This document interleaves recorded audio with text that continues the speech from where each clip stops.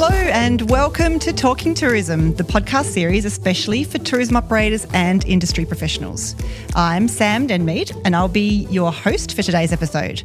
Talking Tourism is an initiative of Tourism Industry Council Tasmania. TICT is the peak industry body for the tourism industry in the beautiful state of Tasmania. If you're a regular listener to Talking Tourism, welcome back.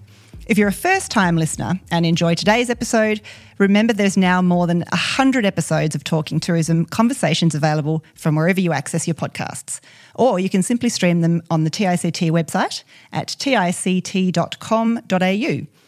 We are recording this podcast today on the lands of the Palawa and Pakana, and TICT offers its respect to the Tasmanian Aboriginal people, their elders past and present, for their enduring care and management of these islands. Today's episode is brought to you by our partner Moo Brew.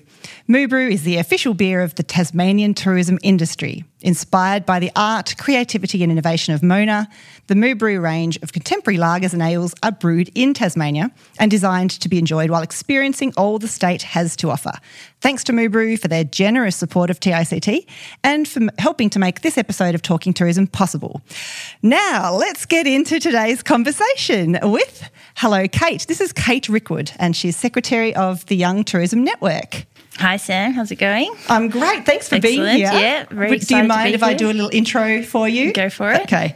So Kate is not only the Secretary of the Young Tourism Network, she's also the Coordinator of Insights and Communications at Victoria Tourism Industry Council, or VTIC, our TICT equivalent across the ditch in Victoria.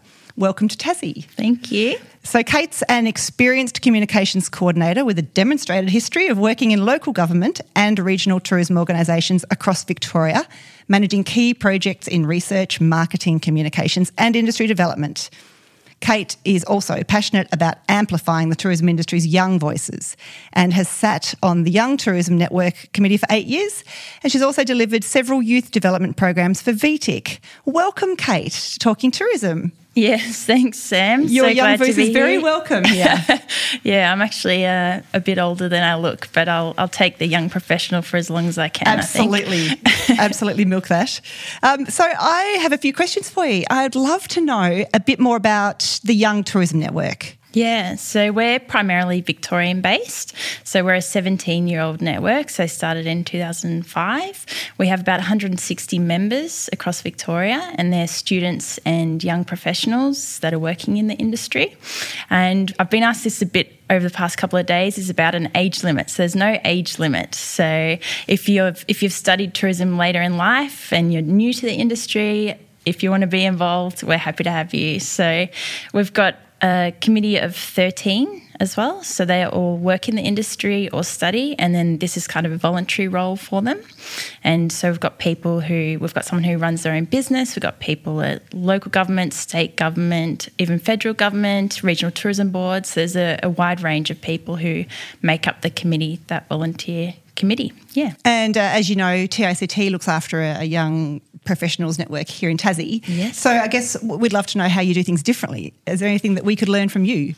Yeah, so being 17 years old, I guess there's a lot that we have been through and a lot of different things we do, and we're kind of moving into a bit of a new space now where we're advocating for young people. So previously it was more about the events and professional development, and we're really well set up now. As I said, there's 13 on the committee. Everybody has a specific role. So we've got a chair, deputy chair, and we've got people who do social media, people who run our events. So it's really well set up. We've got good systems and things, and I've been speaking to a few of your young tourism professional network people and happy to share as much information as they need, yeah. That's good. I see Victoria and Tasmania do collaborate really well on things too. Yeah, absolutely. That's awesome. All right. Well, so you're here primarily because you were part of a group that led the Young Voices in Tourism report. Mm-hmm. So could you tell us what inspired the report and why did you feel it was important to engage with young people in the industry and understand their thoughts? Sure. So during COVID, we had a number of online forums,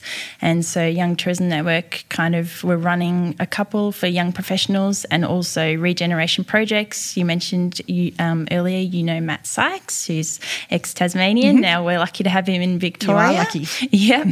So he was running a few discussion sessions as well, kind of every fortnight, just young professionals coming together, talking about what's happening. There were quite a few Tasmanians in those discussions as well. And just seeing what was happening in the different states and how we were all coping, the issues and how we were responding to things. And from that, we noticed that a lot of people were leaving the industry. That's either being stood down or being made redundant or choosing to leave as well. And there were a lot of conversations being had at higher levels about young people and, they're just happy at home getting JobKeeper and they don't want to come back and contribute. And we didn't really agree with that. So we thought we need some data here to see what young people actually think about the industry and where they actually are at this point in time. So when you mentioned the report, Young Tourism Network released it in March 2021. So it's been a bit of time since then, but there have been a few things in Victoria that have happened, which I'm sure we'll get into in a bit. Absolutely. And so the report, as you said, was released last year. So tell me, what are the sort of things you asked and what were the key findings? Probably shouldn't go any further without thanking Matt Sykes from Regeneration Projects and Hugh Fitzpatrick from Austrade. So they were part of the project team that helped bring this report together. So we received 200 responses, which was really good. So we kind of say it's a pilot study, but a good launching pad, I guess, to have those discussions with leaders in the industry and industry bodies as well.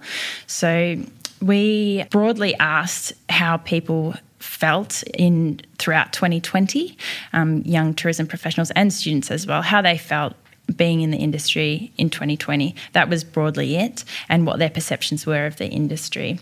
So some of the findings were, the one that really stuck out for us was that more young people would dissuade someone from entering the industry. So essentially, they would not recommend that people take the same study and work options that they had themselves. So that was quite shocking for us. And I'll just run through a few other points that came out, key things. So only 28% believed that young people were fairly treated in tourism in Australia. 74% felt that young people experienced similar or poorer outcomes than other tourism workers in 2020. 26% believe young people have a strong voice in Australian tourism. And we saw that 98% regard growth opportunities and career progression as very or extremely important. As well, 94% said working for an ethical company is very or extremely important. And in terms of sustainability, the respondents ranked sustainability as 9 out of 10 as its importance in terms of Australian tourism. So, those are kind of the top level things that came out for us. Awesome. I want to pick up on many of those. I think we need to unpack a couple of them at least. Yep. I'm interested in the first comment you made about the report finding that only 28% of young people surveyed believe that young people were fairly treated in tourism. Mm-hmm. Can you give us an idea about what that means? What do you think people were inferring about being fairly treated? Yeah, so, that wasn't particularly surprising for us. If you think of young people, they're most likely to be the people at the front line. So they're likely to be casualised. They're the most likely to be stood down and to be made redundant as well, as I mentioned before.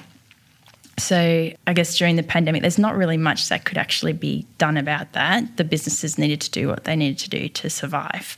So now we're paying a bit more attention to this cohort. And now, after getting rid of so many of these people, the businesses are screaming to get them back. So, it's all about how do we actually get these people back into tourism? How do we invest in their growth? And how do we embrace what they've got to give us? Yeah. So in saying that, some of the people who feel like they've been unfairly treated, often the work that they're doing is of a casual nature or part-time. Is that age-based or is that, do you think, across the board? Like, do you think that's just a young person feeling? I'd say maybe a little bit more young person, just because that's where most people start in the industry, is those frontline workers. But it would be across different age groups as well, maybe just not as pronounced. Yeah, cool. Another thing I wanted to pick up on is something you said about that people want to work for ethical companies, and you've said almost 95% of the young people that were surveyed said that working for an ethical company is very or extremely important, and sustainability was rated as 9 out of 10 in terms of importance. important to the tourism industry. So I think that's something I'd love to hear a bit more about. So do you think ethical and sustainable practices are more important to young people? I wouldn't necessarily say it's more important to young people, but we have seen research in the past that kind of ethical practices and sustainability and values-based work is more important to younger generations than it has been to the generations before us. So when we asked as well about the importance of sustainability in these young professionals in their personal life, they rated as 8.6 out of 10. So it's really important in their personal life as well. So it's no wonder that it's going to be important through their work too. So there's quite a lot happening in the industry in terms of sustainability. And when we talk about sustainability, it's not just environmental sustainability, it's, community, people and place and all that kind of stuff. So that's kind of how we purposely didn't define it in the report because it is different to a lot of people, but broadly speaking, it is more than just environment. So yeah, we do know that there's a lot of people and businesses doing things in terms of sustainability, but they're not necessarily yelling, shouting from the rooftops, saying what they're doing. So businesses need to think about where people can find what they're doing on sustainability. Is it on their website? Are they putting it in their job ads to attract people who really align to the same values that the business does? So it's an interesting point, but that was definitely the number one thing that young people, students and professionals wanted, sustainability. And it was a good shout out actually to any operators that are listening to this to remind potential employees of the sustainable practices that they do. Yeah. I guess a lot of people do think that they operate a sustainable business but don't necessarily share that with as loudly as they could. So Is that one of the takeouts you would suggest from this? Yeah, we found that even, for example, STO was doing amazing stuff in this space, but they just weren't communicating it enough to the industry. So we even did a webinar with them where they presented to the industry about what they were actually doing. So, yeah. Cool. That's a really good takeout, I think. Okay, so another one I wanted to talk about was nearly all young people surveyed regarded growth opportunities and career progression as extremely important. Mm-hmm. So what do you see as the opportunities for the industry to leverage that just for the benefit of both the employee, the industry and the employee as the young person? Yeah, so it was more important than income and sustainability. So businesses really need to invest in young professionals' growth and in their career development and really put that effort into them. And I've been speaking to a few operators over the past couple of days and they've been saying, a lot of our casuals, they only stay 5 months, so why should we bother training them? And, there's that old adage that what if you don't train them and they stay? So it's very important to do that. And we need to, I guess, let people know what pathways there are, so what training there is, education, upskilling, and also the mentorship. So we need to be attracting people, first of all, to study tourism, and then we need to make sure that we're engaging them in the industry while they're studying tourism. And then one of the most important things that I think is we need to funnel them directly into the industry. So we need to make sure that everybody who studies tourism ends up with a tourism job at the end of their degree. That's really important. Excellent. And is that something that the Young Tourism Network is working with the educators to make happen? Like, is the university part of what you're doing? Yeah, we have partnerships with 4 or 5 unis and TAFEs in Victoria. Young Tourism Network does. So we work really closely with them. We go to all their open days. We do a lot of presentations to their classes and make sure that there's that engagement with industry. But there's also broader ideas down the track about certain things like a graduate program for tourism. We see that a lot in industries such as healthcare and a lot of other industries. So if we want to make tourism a more professional industry, why don't we have something like that for our new graduates to get some experience? Sounds like an excellent idea. So I just want to revisit that point you made about what if you don't train them and they stay. What would you say to the operators out there that have that kind of thought process around, I don't want to train, I don't want to spend money and time and effort in training young people up because they're just going to leave anyway? What would you say to those operators? Well, they're still going to stay in the industry, hopefully. So they're going to go to perhaps a complementary business to yours, and you want them to be giving good service down the road as well, because those visitors are going to go to both businesses. So you've really got to make sure that you put in the effort, and you've got to support your staff, and it doesn't matter if they leave. You know that you've done the best to train them and to build the industry as a whole. And would you think it would be a bit of a short-term opinion really to have that? I don't want to train them because they might leave. I think maybe if you flipped it and turned it into, well, if you do train them and become an employer of choice, you'll get the good people wanting to come and work for you. Yeah, absolutely. And you see things like, it's not very good in the news at the moment about Macca's, but previously they've had a really good reputation for how they train their staff, and businesses say, I want to employ someone who's worked at Macca's because I know what the training's like. So it could be similar to that. Absolutely. It doesn't matter what size business you are. Every operation, every business out there could actually implement a really good employer of choice mindset and look at young people as not necessarily going to be here for the rest of their life, but you give them a pathway and then you become an employer that people want to work for. Yeah, absolutely. Cool. Okay. So it's one thing to survey and report on all those areas of consideration and priority, but it's quite another to action change towards a healthier, more attractive industry. We've just talked about a couple of examples. What are some of the key actions that have come out of the report, and are any of the actions that you've suggested or recommendations you've suggested, are they now underway? Yeah, so there's been quite a bit. I think we're nearly 18 months since the report was released. So we've actually presented it to tourism industry councils, SCOs, Austrade, Tourism Australia, industry conferences, and we've even presented at a conference in Europe. So there's a lot of appetite for this kind of information, not only in Victoria but nationally and even internationally. So some of the things that in Victoria that have come from this is that at VTIC, since the research, the VTIC board has appointed the Young Tourism Network chair to our Policy Advisory Council. So this is our key group that provides policy advice to the VTIC board, and that's an ongoing position for whoever the chair of the day is at Young Tourism Network. So that's a really great opportunity to have young voices heard amongst those industry leaders. And YTN as well, as I mentioned at the top, we're going into a bit more of advocacy for young people. So we've been asked to provide our feedback and input to things like Austrade's Thrive 2030 strategy. Also, Victoria's going through a visitor economy master planning process at the moment, so we've contributed to that. And there will be also a tourism jobs summit in Canberra later this month, and we've been invited to present on behalf of young people. So that kind of stuff's really great. And then probably the biggest thing that's happened, which kind of came to fruition last month, was that the Victorian State Government have supported Young Tourism Network to deliver a Young Leaders Development Program. Emerging Young Leaders Development Program is the official name. And so that's going to be a 7-week program for 50 participants, and they don't necessarily need to be studying or working in tourism. They could just have an interest or be wanting to move into our industry.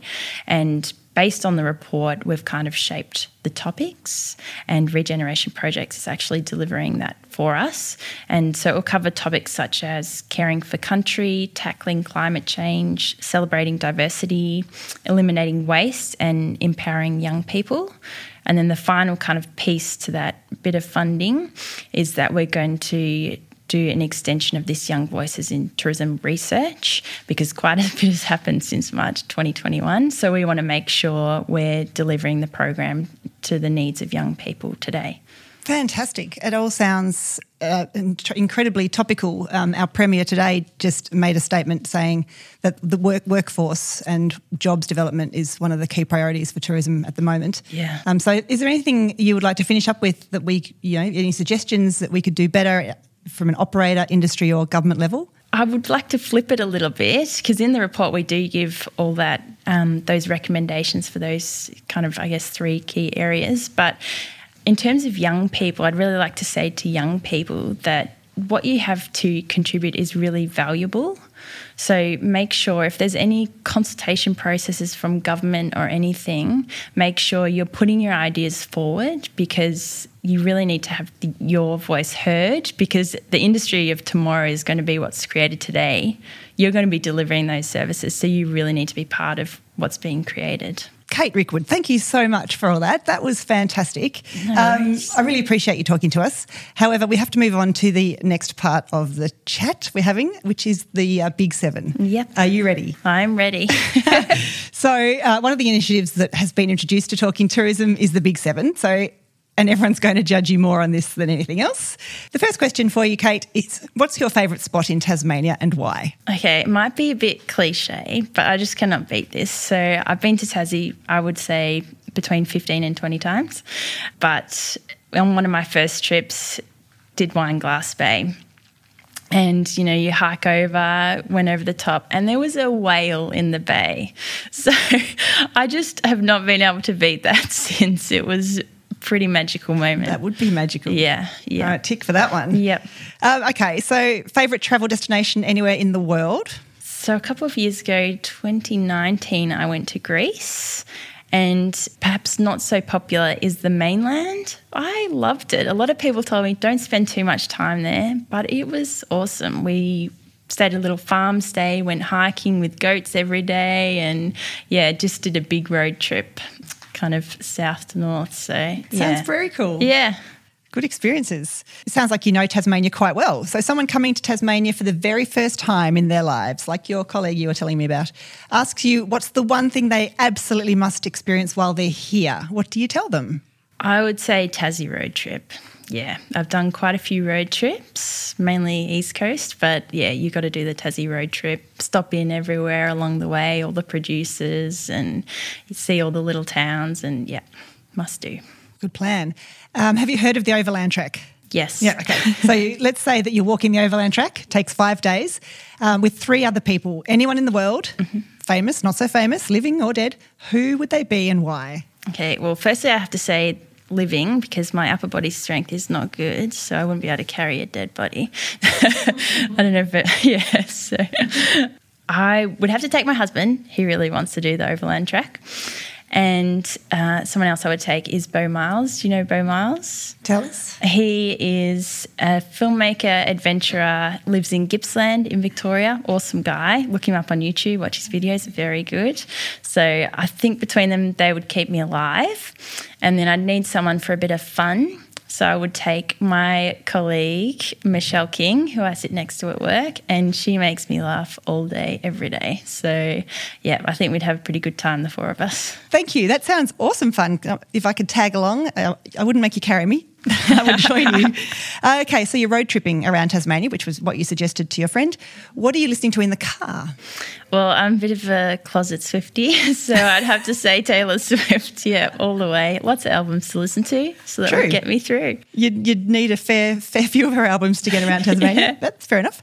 And when you arrive at your destination, what's your tipple of choice? Well, as a non-drinker, I'm someone who walks in the door and needs a cup of tea straight away. So I'm sure you've got some nice Tassie teas here that I can try. Absolutely. So, We've got some nice kombucha and juices as well. Excellent, You'll be fine. And the last big one, the big debate around Tasmania, is it curried Tasmanian scallops? Are they a culinary delight or a culinary crime? I think I would have to pass on the scallops. Yeah, no scallops at all? No. Leave them to me. I'll have your share then. Okay, sounds good. Okay, thank you for listening to today's episode of Talking Tourism, and thank you, Kate, Secretary of the Young Tourism Network, for your time today. Remember, listeners, to subscribe to hear more episodes as we release them every 2 weeks or so. Remember to tell a friend or a tourism colleague to check out our podcasts if you've enjoyed today. Talking Tourism is an initiative of Tourism Industry Council Tasmania, and today's episode was brought to you with the support of our partner Moobrew. A big thanks also to Caleb Miller at Mac40, our ever-enduring audio specialist who produces these episodes. I'm your host, Sam Denmead, and we'll catch up another time on Talking Tourism.